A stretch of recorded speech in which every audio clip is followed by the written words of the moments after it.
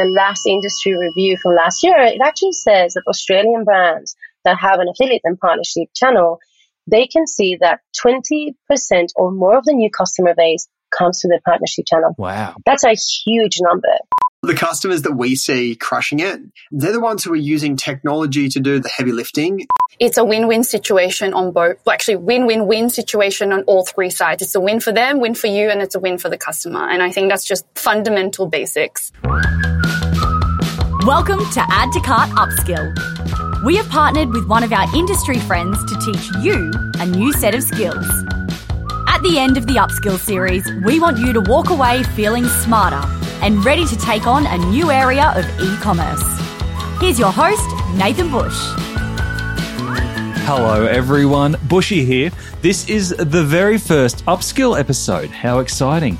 Now, you might remember way back in episode 81 of Add to Cart, that feels like a lifetime ago, we started a partnership with partnership experts, Impact.com. And today, they're helping us bring you this series, the very first Upskill series that we've had. And can you guess what it's about? Yep, pretty obvious, isn't it? It's all about partnerships in e-commerce. And we're going to cover it all. How to prepare for partnerships, how to set them up, how to manage them, and then how to grow and scale them. I'm really passionate about sharing knowledge. And so the idea of this series is that you will leave with everything that you need to know about partnerships. Today, we are starting right at the beginning and looking at how to develop a partnership strategy as part of your marketing mix. And you are not going to be stuck with me alone. We are extremely lucky to be joined by a friend of the show, maybe the second time, third time maybe, and an all-round e-commerce legend, Zoe Lowe, Global General Manager at July. Hello, Zoe. Yes, great to be back. Thanks for having me. I thought you'd know how a podcast works now. You can't work if you're drinking out of a water bottle. But anyway. Oh, my gosh. Zoe, you've obviously been in marketing and digital marketing for a long time. Partnerships are a key part of that. And today we're going to look at it from an upskilling perspective for people who may be new to partnerships or looking to take it to the next level. And I'm really excited what the next three series will bring us because I'm going to learn a lot along the way. You probably know it all already, but I'm really keen to know from you, why are you so passionate about partnership marketing? I'll just say that I don't know it all. We're still figuring it out, so massive disclosure. For us, I guess, okay, if we speak about in terms of my career, I've always seen the value of it, despite it being so incredibly challenging to measure the return on. And the reason why I found it really valuable is because it is what I classify as earned media. So it is, you can't really buy it. The other brand, like the person you're partnering with has to say yes, right? And there's a lot of brand equity that the transfer that happens, how the valuable it is. So when I was at CoinJar, which is a cryptocurrency company, we couldn't buy ads, right? You can't advertise for crypto services on Facebook, Meta or Google. So partnerships is kind of like the only way that you can market. And basically we partnered with Boost Juice to give away a Bitcoin, right? Using the app. Makes sense. Genius. So great, right? So if I can say so myself. So that was like things like that. It's not just transactional. It's not just a pure customer acquisition. It's actually so many different elements. And so I think despite it being very hard to measure, partnership marketing, the value you get from it is not just like, you can't just unit economics your way out of it. There's actually a lot of equity and a lot of value that you don't measure and can't measure, sorry. You know, you're not allowed to use words like unit economics in part one of an intro series around partnerships. You've already scared to hell the people who are listening to this, hoping to learn about partnerships. Do you remember going back, you mentioned that partnerships has always just been part of what you've done. Do you remember, you know, when you were first learning how to do partnerships really well, what were the main or the questions that you had when you were starting to explore partnerships for the first time? Yes, it depends on which stage of the business that you're in. The guiding principle is that it's a win-win situation on both, well, actually win-win-win situation on all three sides. It's a win for them, win for you, and it's a win for the customer. And I think that's just fundamental basics.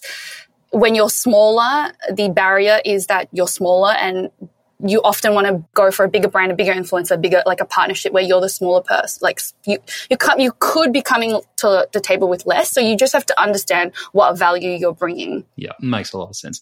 Do you think there's any common misconceptions about partnership marketing that still exist today? 100%. That we might smash through in this series? Yes, I think that a lot of smaller brands think that bigger brands won't want to hear from them or won't see the value in partnering with them. But it is completely not true. A lot of bigger brands find it a little harder to move as quickly as smaller brands. A lot of bigger brands may not have the agility and innovation to target more niche consumer segments that they're trying to target. And by leaning on partnerships with smaller brands, they can do that. So you offer a lot more than you think. Well, that sounds very exciting. So I think we should get straight into it. Let's kick this series off. Episode 1 of our 3-part series on partnerships. We are very lucky to be joined by Negin Farhangma from Growth Ops to talk all things about getting started with your partnership program. So let's kick over to her. Negin, welcome to Add to Cart. Thank you, Nathan. Thank you for having me today. Well, thank you for being our very first guest on this special series.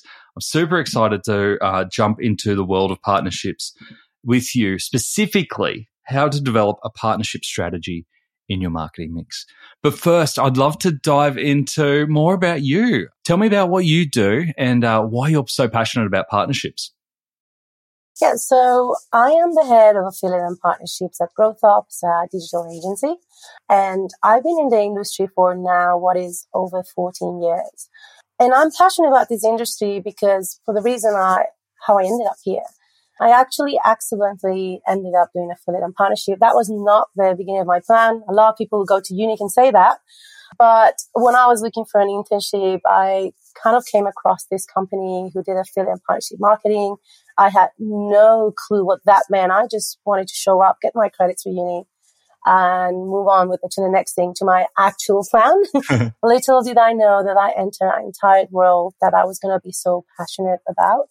I worked for a technology affiliate network back in Europe, and they taught me everything, like most of what I know today. And I remember thinking, oh my God, is this the future of marketing, what it looks like? You can be creative and design campaigns for brands, have that kind of build those relationships of trust. But everything is backed up with numbers and analytics. Like, it blew my mind. So yeah, I entered that company 14 years ago, and I decided to branch out throughout my career, go to the brand side, technology side, agency side. I've done omni-channel as well for several years, but somehow I always end up coming back to partnership marketing because I always found that my narrative defends this channel more than anything else. Amazing. I couldn't think of a better way to hype up partnerships than your career journey so far and all the different areas that you get to play in. And I can't wait to dive into it with you. So let's kick off with, I'd love your definition of what is partnership marketing. I know that you mentioned affiliates before as part of your journey. I'd love to know today in 2023, what is your definition of partnership marketing? The main definition is collaboration. Collaboration that comes with trust. And in this context, partnership marketing is a collaboration between brands or between brands and individuals to ultimately achieve the same goals.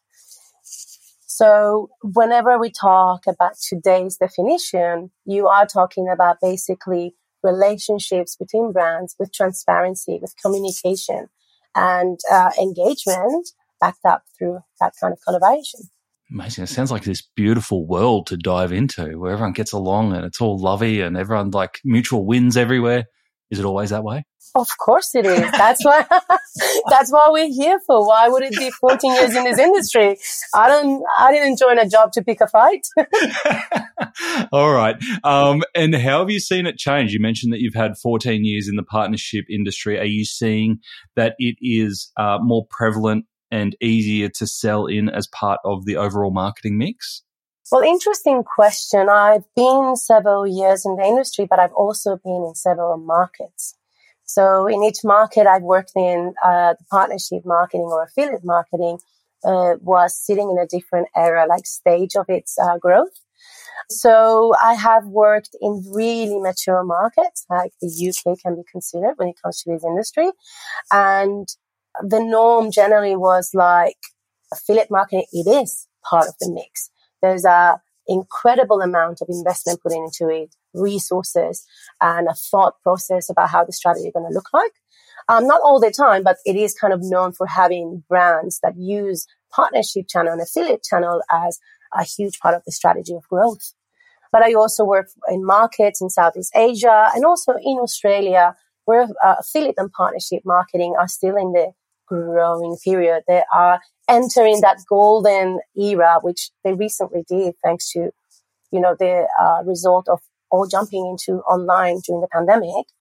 So, Nagin, the benefits and challenges of partnerships versus other types of marketing channels. I'd love to dive into this because a lot of our listeners will no doubt have a marketing plan in front of them. Partnerships may or may not be on there. What are the differences between this channel versus other channels in terms of the benefits and the challenges? Let's deep dive first around the benefits because there's many. So first of all, it's definitely going to be a channel that is going to help the brand increase traffic. And with that traffic, you will notice that the channel will bring higher conversion rates, higher than many other channels, as I've seen through my career. It also, as we know, is a collaborative partnership channel. So you are tapping into new audiences. And the last industry review from last year, it actually says that Australian brands that have an affiliate and partnership channel, they can see that 20% or more of the new customer base comes to the partnership channel. Wow. That's a huge number. And it all comes at an ROI cost-effective model. That's a really impressive stat around performance and the impact that it can have. How do you find that partnership channels work in conjunction with the other marketing channels? Do they work in their own silo? Or do you find that marketing teams generally try and take the learnings from what you have in partnerships when you have those results, like you've just said, and apply them into the other marketing channels as well? I don't think channels should be working in silos. At the end of the day, those channels are servicing the goal of a brand and the multiple goals of a brand. The concept here is how you leverage each channel for each of your KPIs. And there are channels that are completely dedicated for lead generation or new customer base, and that needs to keep going. I just think that partnership marketing, it gives you not only high conversion rates that are low cost, but on top of that, there's an add-on benefit, which is seeing new customer base coming into your brand and database in a way that you didn't anticipate before. But now we know the stats are there. We know it's happening. So it's just leveraging the channel on top of the other ones that you're using. One shouldn't be canceling the other one. You're just adding on. As long as you are monitoring the channels, as long as you can control the budgets and you can see if it's meeting your KPIs, I think it's absolutely fine. There's a data point that I consider really interesting in the partnership channel, and it's how many brands are now dedicating exclusive offers only to affiliates. That stat just 3 years ago used to be around 58%. So 58% of brands would say dedicated exclusive offers that only the partner channel will have, and you will not find it in their website, you will not find it in social media and anywhere else. Now, in 2022, just last year, that number became 72%. Wow. I think that really shows the value that it comes when you dedicate something just specific to this channel, such as an exclusive offer that can only be found through one channel. And that's a way of measuring and comparing with other channels. Rotate that exclusive offer between the other channels and see what metrics you get from each. Love it. And on the other side of that, have you seen anything with your clients around the incrementality of, adding partnerships into the mix and the uplift or the impact that having that awareness in other channels can give to their more traditional marketing channels? Absolutely. So when you get involved in partnership marketing, you are exercising a branding of awareness as well. So it definitely has an impact, direct impact. So where, for example, there's a partnership between Qantas Airlines and Airbnb, both very powerful on their own. But when you see them together, what is that saying about the brand? What is that saying about trust? And what is that saying about your strength in collaborating? For me, that's already meeting, checking boxes in so many other channels. So in your day-to-day, are you working across a range of different brands with a different challenge that you use partnerships to address? Absolutely. That's my favorite part of the job. And that's probably explains why I am right now in an agency. So I work with over 70 brands at the moment, and they're all sitting in different verticals. So we work with technology, we work with fashion retail, we work with beauty and cosmetics, financial services, insurance, completely different verticals across the market. And what are the main goals or challenges that those brands are trying to solve with partnerships that might be slightly different to other marketing channels? Well, I cannot answer that question without saying the obvious first. Obviously, revenue growth is always going to be the main priority, but they do share that with other channels as well.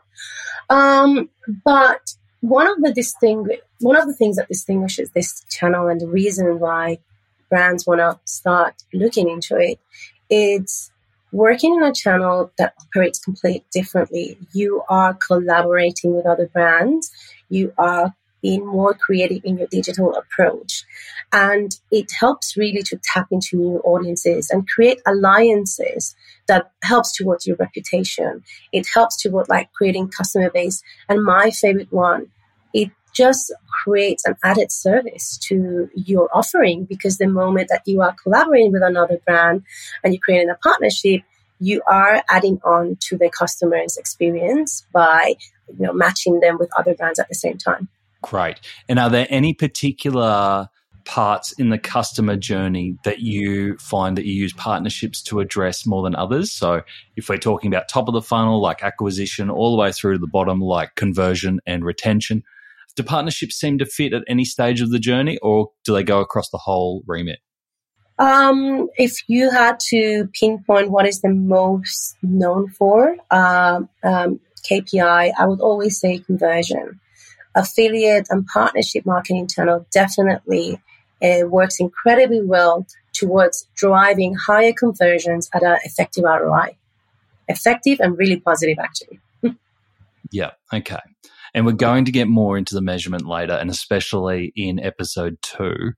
I was keen to understand that when you are first talking to your clients, and I can imagine you're talking to a bunch of clients every day about who are considering taking on partnerships as part of their marketing mix, what goes through your head in terms of, yes, this client would be great for partnerships versus, I don't think this client's ready quite yet for it? Well, I always start the conversation with what are your marketing goals, right? You need to understand the brand's goals, objectives, but also what are the challenges. This is my favorite part of the conversation. Talk to me about the restrictions. What is stopping you from achieving certain things? What are the challenges? Where do you sit also with your competitors? How do you feel that that's affecting your business at the moment?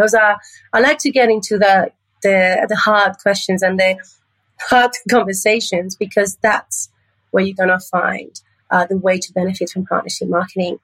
I always tell my clients that if you want to set yourself apart from your competitors, partnership marketing is your place. If you're already strong as a brand, but you want to explore other ways of growth and thrive from it, partnership marketing is it. It's the channel for you. I always see partnership marketing as the above and beyond channel, because in the day-to-day, there's the traditional channels, you know what they're for, and they're very effective. Don't take me wrong. You know how to use paid media and social media and other digital channels in the way that they need to be used to. But partnership marketing just opens a new door to becoming creative, to test and in an environment. And I would say one of the few, or if not the only environment where you can have is a low risk and high gain environment. Yeah. So I would always open that questions like, what are your challenges? Is it brand awareness? If it's sticking out compared to your competitors, is it conversion? You find people going into your website, they have the customer journey, looks really healthy, but then conversion is not happening. Let's jump into this channel and test ways in changing that. Is there one question that you ask in that discovery process that usually gives you the light bulb moment to go, yes, this is a good one? The main question when people come to us is, how can I grow more and spend less? Right? Everybody wants that. How can I grow revenue by spending less? When you use those two concepts, if partnership marketing is not the answer, I don't know what is. And good thing it's called the business growth ops, because then that makes sense, right? That's exactly what you want. Very well thought out name. It's subliminal messaging there. Not that subliminal, really. But it also sets high expectations. If we don't deliver, we're not honoring the name. So we always make sure we do that. So a lot of brands, they want to strengthen their positioning in the industry. They want to grow revenue. And most importantly, they want to acquire new customers. This is a huge one, especially in Australia. I think I had more of that conversation in this market than in any other. Yeah. And when you bring those three challenges into play, but then you say, I don't want to go into negative ROI. We cannot afford right now losing that budget whenever there's times that other brands were willing to do that, going to that, into a losing game just to gain other KPIs. But we are at the time that challenging economical times are now happening. And that challenge is the one that most of our clients are talking about. We need to reduce marketing budget. So where should we invest in that? So this is where I actually love that, because light bulb moment. Well, let me tell you about the benefits of partnership marketing and how it can cater those needs and also remove those fears and help towards those challenges. Yeah, great. Are there any red flags that you look out for when you're talking to new clients that you go, I don't think you're ready for partnerships yet? Well, you know me very well, Nathan, because that's a huge part of my conversation. I consider myself quite blunt when it comes to that conversation. I like to say that I work for the industry more than anything else, because I don't want to onboard a brand or a client into the industry if they're not ready. I think it's the long-term game, helping a brand understand and manage their expectations rather than, create a disappointment just for the sake of a new business. So, yes, there are red flags, and I like to have the conversation because of that. The first of all is, okay, how new is your brand? And you can be a very new brand, but then be very confident that the strengthening and branding around it is going to be strong enough to sustain affiliates. But normally, this is very generally speaking, and obviously there's going to be exceptions to this rule. Normally, for brands, I do ask them to first strengthen the branding, to work around that, their brand, what they represent, what are their objectives. Because as we said in the beginning of this podcast, at the end of the day, partnership marketing is collaboration. You want to be collaborating with a brand that also feels as confident in working with you as you will be working with them. So that's a very important part of the strategy. And when you say get your brand right first before opening up to partners, what do you mean by that? Well, brand recognition is one. And also, you have to jump into the stats. How much traffic are you driving to your website? Is it enough to sustain a partnership marketing channel at this point? Because if the traffic is not enough to your website, it means that there's other homework you need to do. Yep. It means that you have to focus in other sides of your business before you onboard partnership marketing. There's a right time for every channel, and partnership marketing is not really in the beginning. You first get your house in order, and when you're ready, you jump into this wild, amazing world that partnership marketing is.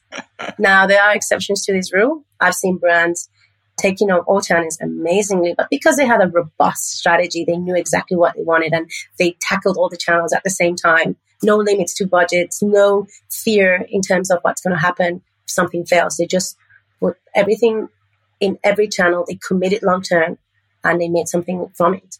But that requires a certain kind of mentality that you don't find often in businesses. So if someone comes up with that mentality, I'm like, oh, for it. How can I help? Let me help you to create this strategy. But normally, I want to help brands to be more cautious. We don't want to, managing expectations is very important. So I turned down brands and I said, listen, right now is not the right time for you, but let's catch up again in 6 months. Okay. Let's touch base again next year or next summer or next winter. And I always commit to that. I put a note in my calendar, reach out, and we always try again. Because there will be a right time in the future. So tell me, if you mentioned competitors there before, because we might have brands listening to this and going, oh, have I got enough traffic? Am I big enough? I wonder what my competitors are doing. Is there a way to see if competitors have partnership programs or channels set up? Yes, this is where stalking skills come into play. I think stalking is not only something you do in your personal life, it's something you do in the professional one as well. So yes, there is a way, and I think competitor analysis is fundamental when you're considering building a strategy. You first have to find out, are your competitors running an affiliate or partnership program? So first of all, you go the straightforward way, which is like you go into the website of the brand, and sometimes in the footer you can find, join us as a partner, become an affiliate. So easy way of finding out. But another way is through affiliate networks out there or agency websites, you will be able to see if they're offering affiliate or partnership programs for certain brands.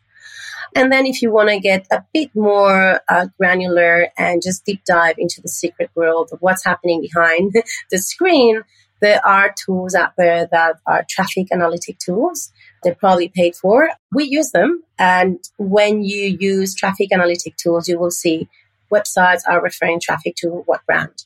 This is perfect for benchmarking, for analytics, for competitor analysis. And also it helps you paint a picture of what the vertical is looking like. Is it really necessary to do affiliate marketing or partnership collaboration right now? Or should we leave it for later? Or any other question you may have through stalking, you can also find it. Yeah. Do you have any favorite go-to stalking tools? Well, we use a few in our agency. So we do use like SimilarWeb and SEMrush. Both are very efficient for traffic analytics. In our agency, we also have other offerings like paid media. So also we share those tools with other departments. Yeah, great. Okay, cool. And obviously, we're going to talk about the setup of partnership models, whether that be with an agency or doing it yourself in-house. Obviously, with an agency, you get access to that intelligence and those tools because some of them can be pretty costly, right? Very. You can ask me about that. I had to fight big fights internally to finance that. Yeah. Okay, cool. So let's go back. So if we don't want to make partnerships a vague concept for people, and people might know the typical affiliate model where you drop a link into a blog post that's tagged and it comes back and the sales gets tracked. And I've explained that really badly as someone outside of partnerships. But tell me about the main channels that you're using, whether that be influencers, media, social, that you're seeing that brands are really engaging on now as a key part of their partnership strategy. So a good partnership strategy will have a mix of all the above. Just to segment and categorize what that looks like, we have to start with the traditional group of affiliates. So they will be the cornerstone of your affiliate program. And normally that's based on cashback websites, loyalty, coupon, sub-networks, and the traditional partners. They've been in the game from the beginning. They know exactly how to cater brands' needs and how to effectively bring the results. And most notoriously, they're known because of their large, incredible data and engaged databases. So definitely, those are going to be your first allies and your first players in the program. What are some common examples that you come across in that space? So in Australia, there are several players that we all know about. So that's definitely going to be the cashback websites like Shopback and Cash Rewards. We also have Cheddar in this space who recently launched as well. Loyalty, we've got Qantas, Frequent Flyer, Velocity, and there's always new emerging websites who want to be players. In terms of coupons, we also have Global Savings Group, which are fantastic and they really know the bread. They really know what they're doing. So we are talking about companies and websites where affiliate marketing is truly the bread and butter. Gotcha. So you're going to come out of that conversation quite quickly with a very thorough strategy already. Okay, cool. That's really great to set the scene there. So what are the other channels that you're seeing come through? Yeah, so affiliate marketing has been there for a long time and it evolves like any other industry does. And with the evolution of the industry, from also the offering out there in the world, we have new groups emerging, like what we call the growth partners. They are the new players who join the game a bit later, but they are adapting very fast. And you can find the influencers, you can find content and blog creators. So they offer an incredible value to the industry, because when you talk about content and bloggers and influencers, they're notoriously known because they reach to engage customers who trust the source. So here that's why we call them the growth partners. You know that you are tapping into a partner side that they know who they're talking to. So the campaign is going to be in good hands as well. And is that reaching out on a one-to-one basis, or do most have agents or managers or centralized points that you work with to reach multiple people? Good question. There's a bit of each. So the main approach in affiliate marketing is working through sub-networks. Sub-networks provide the access, so they will manage the influencer database, and you just deal with the sub-network in itself or the media group that you're dealing with in that moment. So normally you do have like one platform, one brand, one partner brand that you have the relationship with, and then they will segment and manage the relationship with their list of content creators and influencers that they work with. So that's the most generic and also very effective way of working and best use of the time for everyone involved. But also there is one-to-one cases, and that's something that in our work we do a lot. I work with a lot of beauty and cosmetic and fashion brands. So we do reach out to influencers. We tell them what we need from them, and we introduce them to the affiliate and partnership world as a new way for them to generate revenue, different from what their traditional style. Yeah, great. So I can go both ways. I love that. So you mentioned traditional partners and growth affiliates, and you mentioned there was a third group. What's that group? There is another group which are emerging models with more innovative solutions coming ahead with all the creativeness that this industry requires. New models are also coming up, like B2B partnerships or technology partners who offer technology solutions, but they want to leverage the partnership channel to test something, to test the channel and see how it works for them. Now, these kind of emerging partners is not the common day-to-day partners you go to, but it's more of an ad hoc basis, and it requires a lot of commitment and also a creative mindset and just a curious kind of approach. It is definitely one of my favorite sides of the business because it allows you to just go above and beyond and think outside the box. I was about to say, it sounds like you got a favorite there. Not really favorite. Uh-oh, Nathan, you are going to put me in charge. It's not favorite. This is really favorite for me is when you can do the combination of all the groups and to reach the end goals. There's not really favorite in a sense, this is my favorite vertical, this is my favorite group, this is my favorite partner. That really cannot exist because it's like a mother having to choose between all their kids. It's not really the way to go here. But what I do like about emerging models is just it comes outside the traditional way of working. It really puts you in a situation that you have to challenge yourself, your knowledge, and you have to really go and do research, investigate. So for me, in a personal level, it challenges me as a professional. And also you have to go into another convincing mindset when you want to get the brands involved. Personally, I just like the challenge there. But that's me. I'm a bit of a masochist maybe because I like that. But obviously when coming to working with all partners, I love them all. Yeah, fantastic. You've given a really brilliant overview of the different types of channels and ways partnerships work alongside all the other channels that we use in marketing. And you can start to see a little bit of crossover there, just with a slightly different approach. If we've got marketing managers or e-commerce managers thinking, okay, this is all sounding pretty good, what are the typical costs that you prepare your clients for when looking to set up a partnership program for the first time? Yeah, so there are several costs. So the first one is if you want a partnership marketing campaign and program, you definitely have to start considering technology first thing. If there's no technology, I don't think that's partnership marketing anymore. So is that to automate the process? Absolutely. It's for automating is the start of point when you look for technology. But technology is also to creating a centralized environment for all the stakeholders involved here, which are your partners, yourself, the brand, and you want a place where you can automate all the process, have a robust reporting in place where you can follow the performance, follow the campaign, most importantly, analyze the campaign that it's running. Without visibility in that, how can you really move forward? Also, a platform where you can have a seamless relationship with the partners, and then it can provide the communication tools, also the payment tools, and anything else needed, like a support system, operational environment as well. Great. So there are going to be costs to that. Technology is a requirement, but this is the digital environment as well. So that's going to be the first point of cost. It's going to be technology setup, license fees. Now, other costs that you have to consider is what are the resources that you're going to need to manage the affiliate program. This is not a channel that can go on autopilot. It's a channel that is based on relationships, interpersonal skills, and also knowledge and constant upskilling.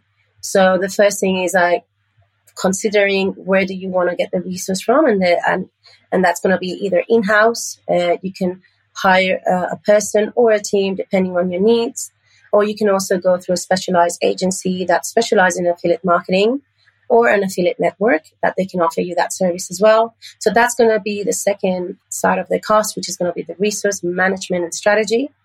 And then the third one, and most importantly, the cost of working with the partners that you're working with. So what are you going to be paying for them? And you have to be ready and prepare the margins for that. Great.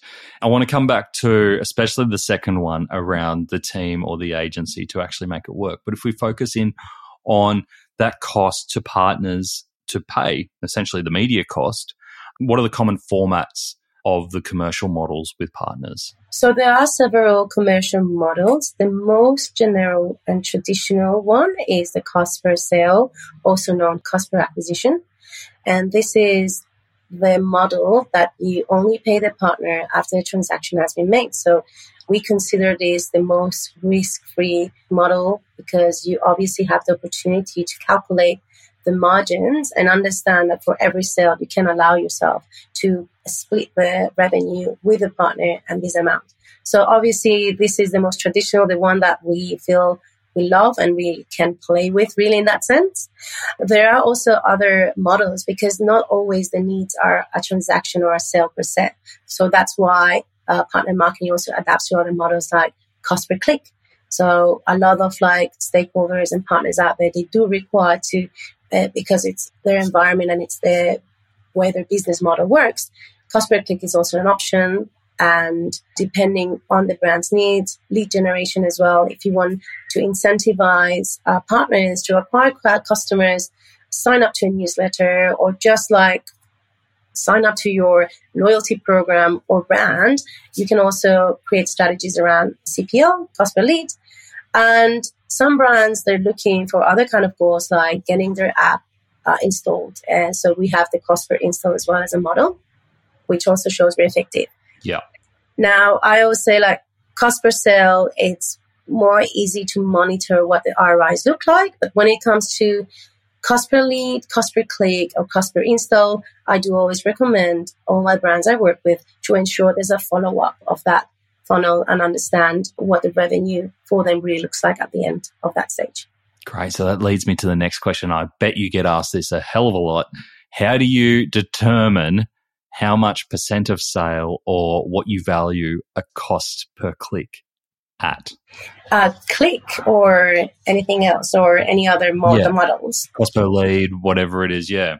How do you put a valuation, determine what you'd be prepared to pay for that? Well, first of all, I like to show what the industry looks like in that vertical. So if you're a tech company, or if you're a beauty and cosmetic company, or if you're fashion, we have plenty of examples of what is happening in the industry across different markets. So I always like to present that to brands and see what they think and if that makes sense for them. And if it does, we can then strategize, should we go higher than that to just increase the market share and be more competitive? And if it doesn't, I really like to ask about why and understand the process. Because once they do that, it's so much easier to offer a solution. So then with this being variable costs and results, obviously, especially if you're paying a percentage of sales, how do you set budgets for the partnership marketing part of the marketing budget? The best model to budget for your channel is to understand what allowance your margin enables, so you can split the cost worry-free and risk-free. Once you know that and you implement that, then growth will be limitless. But also that also should mean budget should be limitless. So when you take the limitations of budget off your mind, because you know that it's going to be covered because margins have been calculated thoroughly, then you have to let the partnership program to run in its own course, to grow and thrive naturally, seeking all the opportunities that there are out there. So that's what a mature and really effective partnership program really does. But having said that, not every brand can afford that for many reasons. And also they need to strategize differently. They need to report on budgets also differently. So obviously not one solution applies to everyone. That's the ideal scenario, the one that makes people like us really happy. But some brands, they do have to have a limited budget, and they say, well, this is the cap of the maximum we can afford every month. So we can cater to those needs as well, and you can adjust. Again, there's no right and wrong. There's better and worse, but there's no right and wrong really. If a brand needs to cap their budget, then obviously you need to do whatever you can with that. Do you find that you have to almost rewire some thinking around budgeting and how budgets are put together, not only for the people you speak to, but obviously everyone's got bosses and owners and all that sort of thing that they have to educate around? The upside of this is that if we unlock this, the growth is so much, the potential is so much bigger. Yes, and I think that's the basis of my full-time job. And I think that's really, and it's natural. It makes sense. Yeah. It's because there is partnership marketing came from one part of the business model in marketing, and it's just evolving so fast and it's finding its own place. But during that time, during the evolution of partnership marketing, it got really stuck in the world's mind that it's just another digital marketing channel. It's just similar, and everybody throws it under paid media and social media. And we all know how those channels operate. You set a budget, you pause it, and whenever it's not working, you can go active and pause and back and forth. And well, that has created a misconception with partnership marketing. And this channel, unfortunately, has been treated like that often. And so, yeah, there's a lot of conversations happening about this daily. And I think it's not so much about conversation. At the end of the day, numbers speak louder than words in this scenario. So at first, you can have the conversation just to put that question in someone's mind, just to reflect on it. But then, thankfully, we always have an opportunity to present the data and say, this is what are the results when you treat partnership marketing like an ongoing channel, like a standalone channel. And I always feel very confident just because of that. And are there any benchmarks that you can share? And obviously this is key information for you, but is there any benchmarks you can share around what a good click-through or conversion looks like in partnerships? That's actually a very tricky question because it changes depending on the vertical and it changes depending on the group of partners that we work with. Yeah. So if I'm working with traditional affiliates, expectation is high there. You want them to bring a high conversion rate.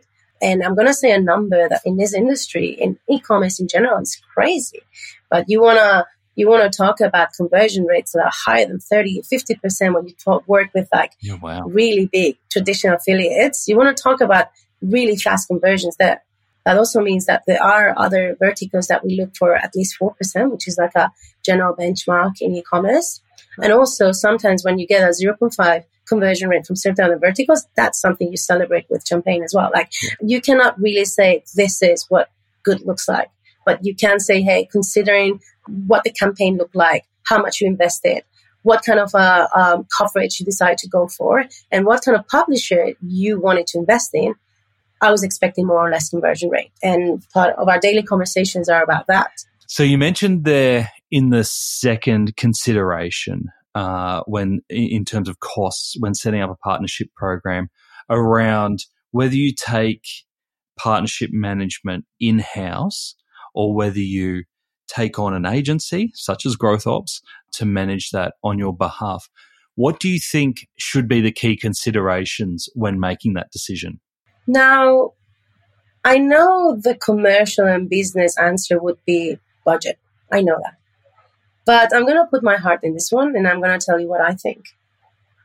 because I'm obsessed with this channel. For me, the key consideration is how much are you willing to invest in upskilling and keeping the person responsible for your channel up to date. Okay. That's the key element for me. If you want to go in-house and you need a team of one person, make sure they keep upskilled, make sure they're up to date, because technology advances so fast. And this environment and this channel is also adapting so fast. Okay. If you go for an agency, they have an obligation to keep up to date, so you can get that reassurance. So make sure you keep them on their toes and they're doing their due diligence. Your account managers are hating you right now. Yeah, maybe, but it's gonna be no. The account managers in our team, well, also it's my responsibility to make sure that they are also up to date. They know they have to, but also I want to make sure that I'm providing that for them and that we're bringing out the relevant conversations. Please don't hate me, guys. I love you.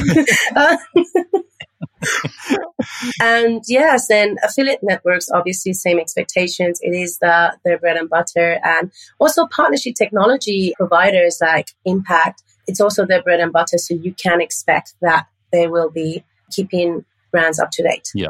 But as you can see here, the bottom line is just make sure the skills are there at all times. So if you are, say you're managing partnerships for one brand, you're in-house for a day, and you're managing partnerships for one brand, rolling out a partnership program, can you give me an idea of what a day in the life of a partnership manager might look like? What are all the different tasks and activities that you might be juggling to make sure that you pull together a really strong partnership program? Is this in an in-house scenario? Yeah. Yeah, I've done that for 7 years. So it looks, first of all, it looks crazy. So, which is why I like it. It's going to be a very dynamic day today. The first thing is checking in the reporting, seeing that traffic conversion is looking and making sense. So the operational side of things has to be in your day-to-day, the admin operation, which means reporting, analytics, comparing day-to-day, comparing week-to-week. So that's the part of it that is fundamental. And then you go a step ahead, forward, and it's going to be the planning. So what's coming ahead? Is there any events coming up, marketing events, also your brand events? Is your brand celebrating something that is worth starting planning, making a marketing campaign for it? So when you start the planning, that's where everything starts. You pick up the phone, send the emails, and you start dealing with all the stakeholders. Now, don't take this part of the job lightly. It accumulates. It's a lot of follow-up. So it requires a lot of organization skills, but also it requires a lot of negotiation skills and clear communication. Also, what do you need to put together for those campaigns? Do you have to liaise with other departments in your company, like the creative side of things? Do you need a new landing page? Do you have to talk to the other channels? In all the roles I had, my role, as I always had to run around the office and with different departments. And I loved it because I love meeting people, and also know what they're working on. So I always, in this kind of role, you end up working with the wider marketing team, also with the sales team. The sales team is always out there talking to other brands, which is exactly the nature of your job as well. So everything everybody's working on is going to be relevant to your day-to-day job. And most importantly, reviews. Always keep business reviews up to date. That takes time as well.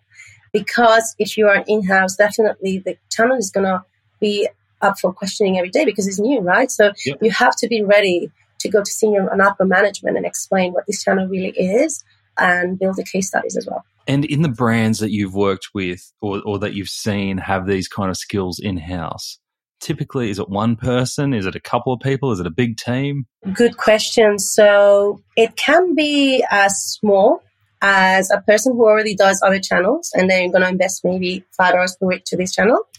Or it can be as big as a team of 10 to 20 just for the partnership marketing channel. And then I'm assuming usually this team or this person sits within the marketing team. Traditionally, yes. It's normally under the marketing team or e-commerce team. But that doesn't mean that this channel also wouldn't or shouldn't stand in a standalone environment. So a lot of brands already have affiliates as its own standalone channel because it sits somewhere between marketing and sales, but it has its own value and its own like revenue share in their company. But traditionally speaking, it will be marketing, yes. Okay. And then if we flip it to the other side, agency world, is it as chaotic there, or is it a little bit more structured? Well, if you're working with me, it's going to be structured. Of course it is. I wouldn't have questioned that. No, I'm kidding. It's a bit of both. I think you have to, structure is the fundamental part of it. Like you have to create structure, you have to create processes. So that's the baseline for your team to run from. But chaos has to be expected. And that's everything. It's something I say every day. I think in affiliate marketing, every day something new will come up, a new issue that you were not expecting.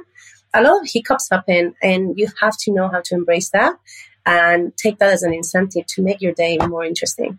So I would say that is a mix of both. Yeah. So what we do in our team is we have very fixed processes that they've been audited over and over again. Whatever, if that's going to be around booking campaigns, creating links or auditing invoices, anything that has been really well looked into.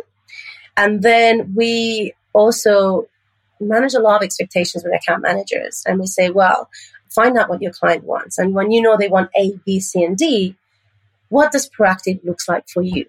So a lot of our conversations, a lot of our training and upskilling goes around that question. Now that you know that your client, you know them better than anybody else, better than I will, better than anyone. You know them, so how are you going to help them, but also how are you going to challenge them so they can thrive? Now, you mentioned as a key consideration around costs is choosing a tech platform that will help you through this. Obviously, this series is brought to us by impact.com, great partners of the show, but we'll just pretend they're not here for a second. When you are selecting a tech platform to help you manage partnerships, what are the key things that you're looking for different brands to make sure that it hits the objectives that they need? Yeah. So first of all, the software, you mentioned it has to be all about automation. But also, I want to find the value from those software tech providers. And discovering and recruiting partners is a huge part of that. So obviously, partnership marketing cannot happen without the partners. So they do have a huge role in this entire equation. So what is the software company doing for you to help you with that part? Are they linking you, providing access to partners? Are they helping you create those relationships, communicate with them, and also pay them in a seamless environment, which most of the networks do? So that for me is like a basics to me. Does the platform provide unification? Can you centralize everything you need to see in one place? A big one for me is transparency. Can you follow up on the data in a regular way, up to date? But also, can the partner that you're working with access to the same data as well? So you can work in that collaboration. Yeah, that makes sense. Does the reporting and tracking system look good and easy to use for you? Or only, or also for the other side of the spectrum? So that for me, user experience is also a big one. Because it's a two-sided trust piece, right? Absolutely. You are working at the end of the day with another party and you are working towards the same goal. So you should have access to the same information. Yeah. So you can take database-led decisions. Makes total sense. And does cost come into it much, or is it secondary? Are they kind of on par? Well, obviously cost for every business is important. First of all, you have to know what you want from a software company. Like, there's a lot of offering out there because it's costly to host a very sophisticated kind of software. And I believe in sophistication when it comes to, well, I've been in the industry for a long time, so I want more from it. I have higher standards. I want to go into the detail. I want to create more strategies that haven't been seen before. So when I look at software, I want to see about what are the options and capabilities that you're offering? How granular can we go? How can we protect our brands and their margins even further? I want to know if we can have dynamic payouts, if we can report on any specific category and SKU level when it comes to the brands. The more granular you can go and the more functionality there is, the better marketer you're going to be. and the better you're going to service your brands. So that for me is always going to be important. But again, there's a price tag for everything. If you do not need all those requirements, if you're in a different stage of your affiliate program and partnership management, if you require less kind of like tools, then there's cheaper options as well. So price is not what has to stop you. What you have to determine is what do you want, and then pay for whatever you need.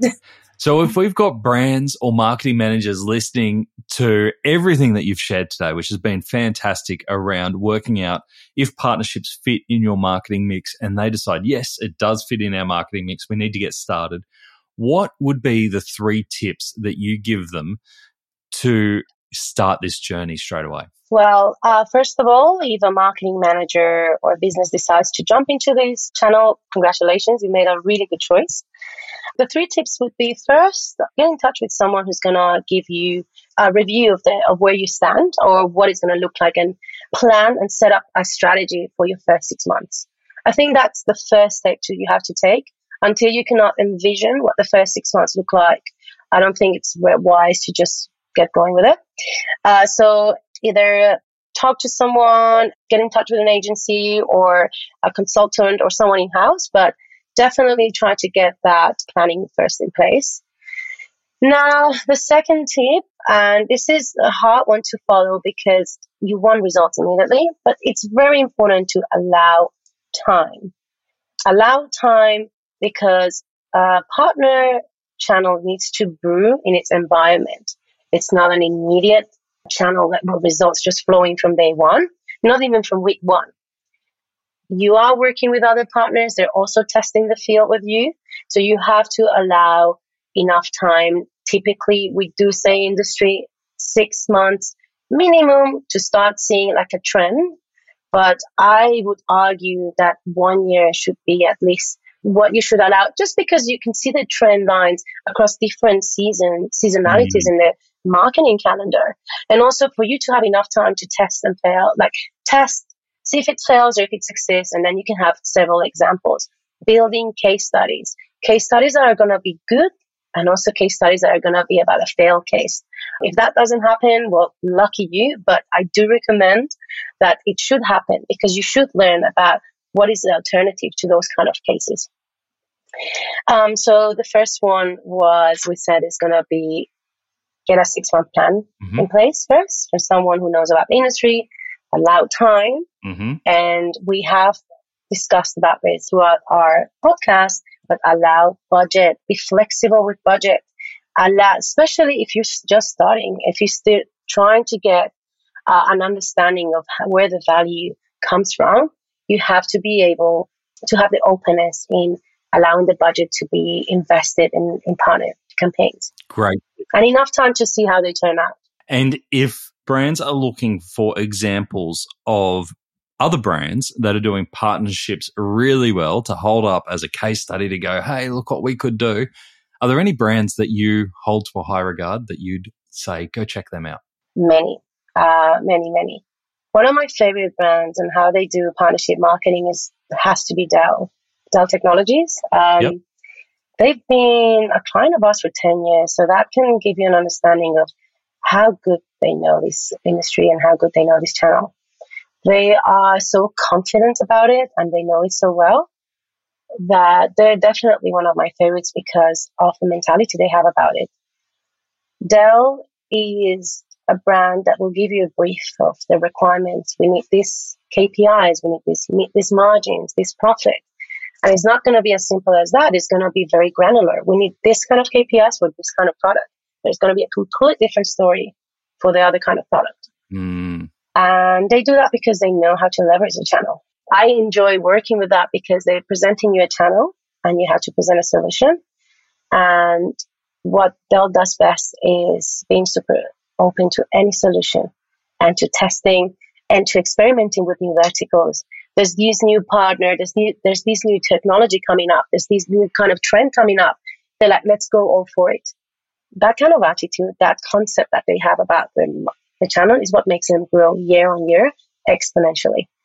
And it sounds like it's the summation of a lot of the themes that you've talked about today around making sure that you give it plenty of time, allowing the room and the budget for growth, and being open and having great relationships with the experts around you to make it happen. All the ingredients to a successful campaign.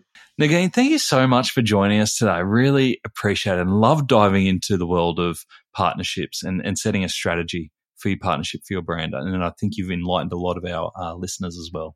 Well, I have you to thank, Nathan. It's been an honor to be here. It's incredible to be asked about this industry.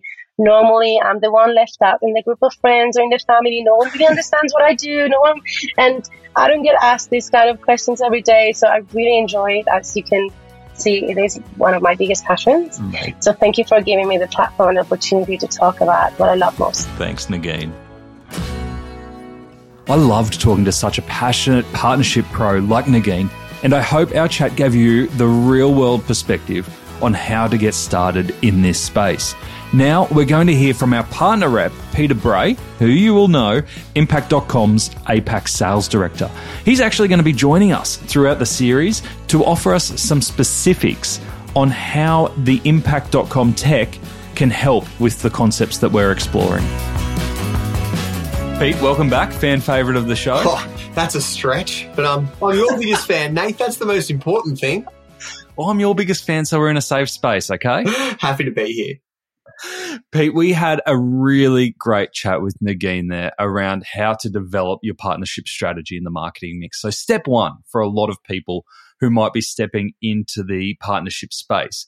And she did mention Impact.com in there, which is great because, as we know, this series is brought to us by Impact.com, and you head up the sales team at Impact.com. So you're speaking with a lot of customers and potential customers around partnerships, especially in those early stages. What is the primary pain point or opportunity that you most commonly see or talk about that you think Impact.com can solve? It's an interesting one because the problem that we solve really depends on where the customer is in their partnership, their affiliate, or their performance marketing maturity, because it's not one size fits all, and really it shouldn't be. Now, if a brand has a really established affiliate program that they might be running through, say, an affiliate network, the Impact.com technology provides greater control, transparency, and access to data, and also the ability to automate and optimize their activity, which ultimately results in a more efficient channel. Now, that's both in terms of cost efficiency and also operational efficiencies. Then you might think, okay, what if you're a new brand coming onto the channel and thinking, how can it work? Well, then, the value we add there is the ability to accelerate and scale the partnership opportunity.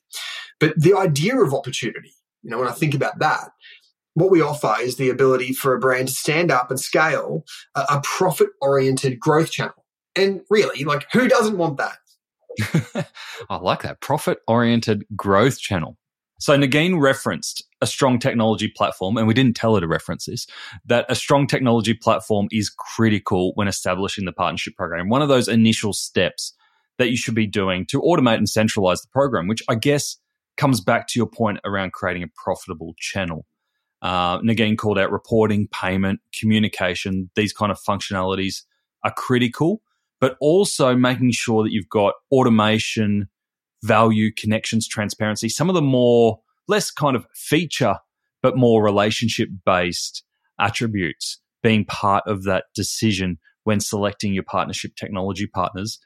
What are the top criteria that you see your customers coming to you for and going, hey, Pete, these are the things that are really important to us when we're deciding which technology platform we want to use for our partnerships program? Of course. And really the things that Nagin mentioned and that you've just summarized are part of what we call the partnership lifecycle. Every brand goes through this. They need to find partners, need to find ways to work with them. They need to find ways to track and then attribute and then pay them. And then also continue to engage and manage them along with optimize how they work together. So regardless of whether you're new to the channel or, old hat, that life cycle continues. But to best frame this, we need to look at where the channel and the marketing industry as a whole has been and also where we are now. The affiliate marketing channel was born out of the early days of the internet, where a website would drive traffic to a brand site, and based on last click methodology, that website would get paid a commission for delivering that converted customer. We then had the rise of affiliate networks who would effectively act as an aggregator and intermediary, where the brand would have affiliate kind of sit off to the side, just ticking along. But the biggest challenge that the channel has faced is being able to prove the true value of the channel, the incremental value.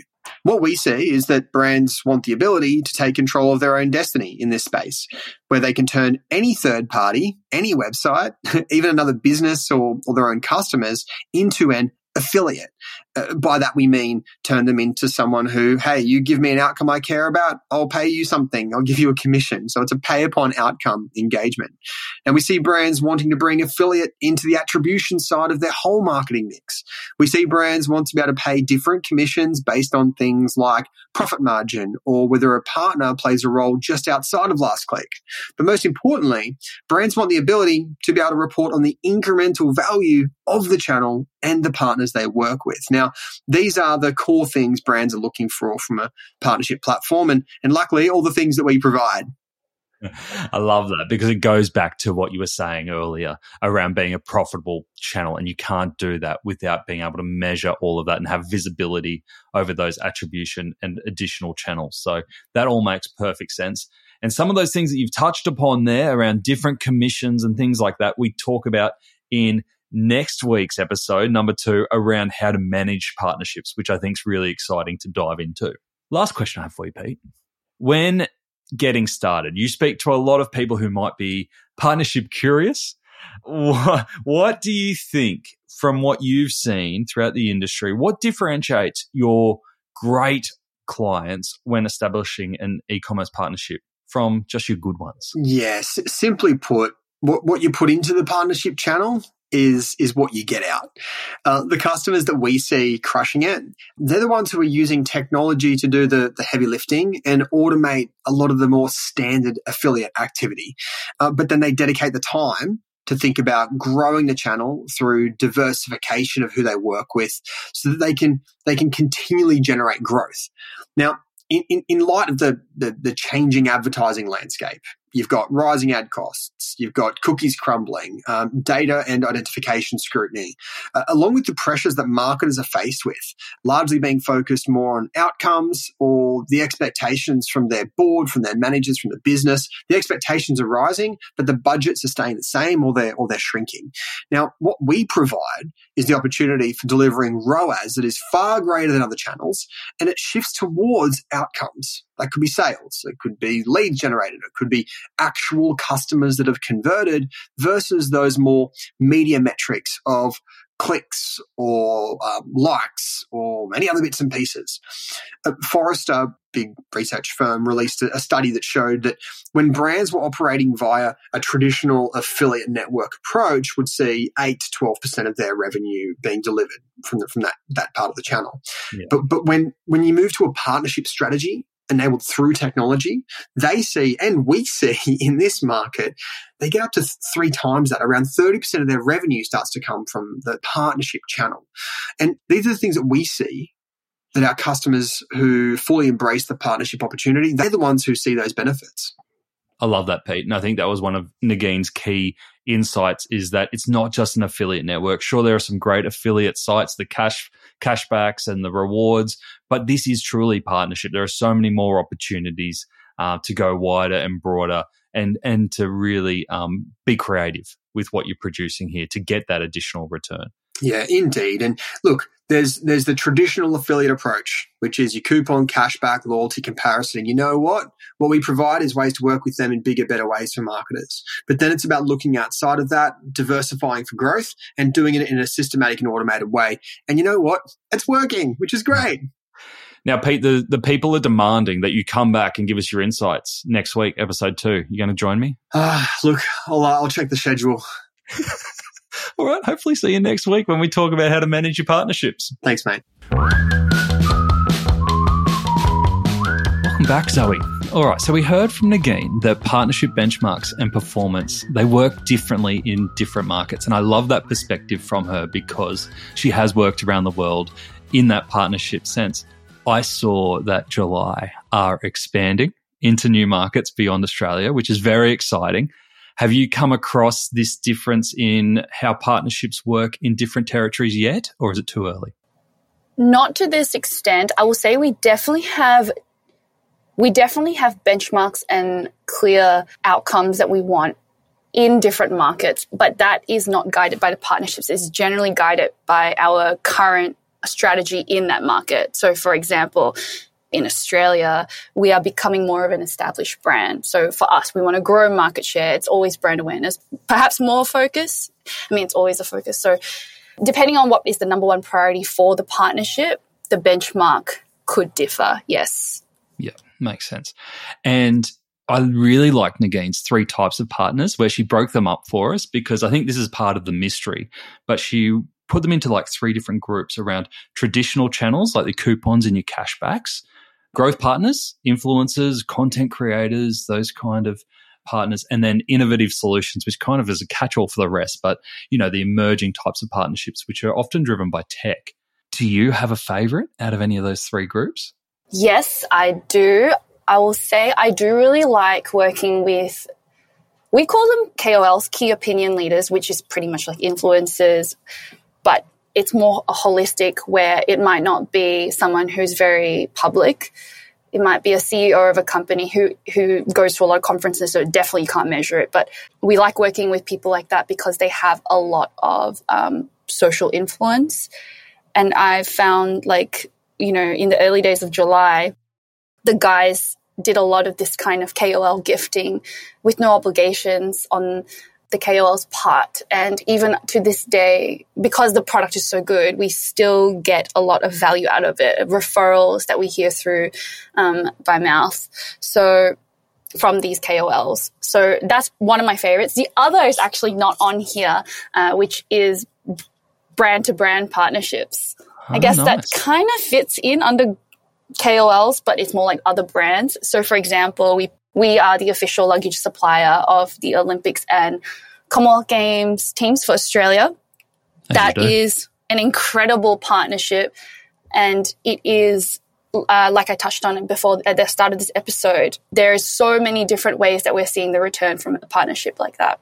That is my top and most favorite partnerships. Oh, yeah, so just if everyone can just go out and get partnership with the Olympic teams, that would be fantastic.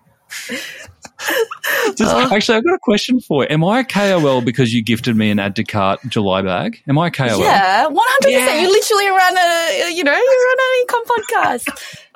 And you speak to a lot of good e-com talent. I have sold so many July bags for you, you would not know. I hope you're tracking it, actually. All right, Zoe, that has been a great wrap-up for episode 1 around how to establish and understand the opportunity for partnerships in your marketing mix.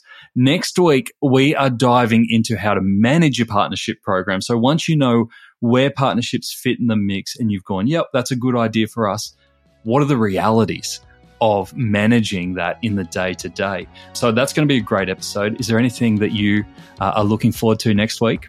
No, I love it. Sounds like a lot of negotiation and win-win-win situations. Your eyes lit up a little bit there. Zoe, we'll see you next week. Thanks for having me. Now, the learning doesn't have to end here. For more learning resources and access to the Partnership Experience Academy, where you can get a free online partnerships accreditation, or just to have a chat with the impact.com team, head on over to get.impact.com/Add to Cart series. We will make sure that link is in the show notes as well if you want to go check it out later.